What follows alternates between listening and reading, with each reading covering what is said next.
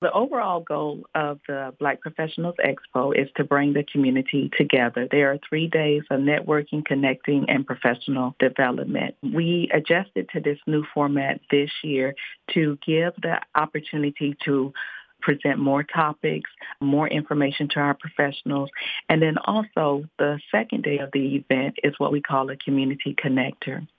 The Community Connector allows exhibitors, whether a nonprofit organization, a startup corporation, or a large entity, to come out and talk to the community about their organization.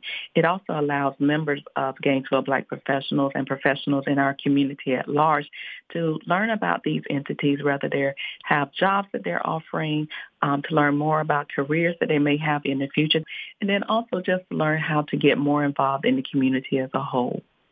Everybody gets something different out of it. I love it because we have made intentional efforts to make sure that our young professionals, our college age, and even some of our high school age participants are invited out. And they just love the opportunity to network and to, one, learn how to network, and then two, some of the relationships that they build by coming out, meeting some of the professionals and understanding how they got to the place that they are in their careers.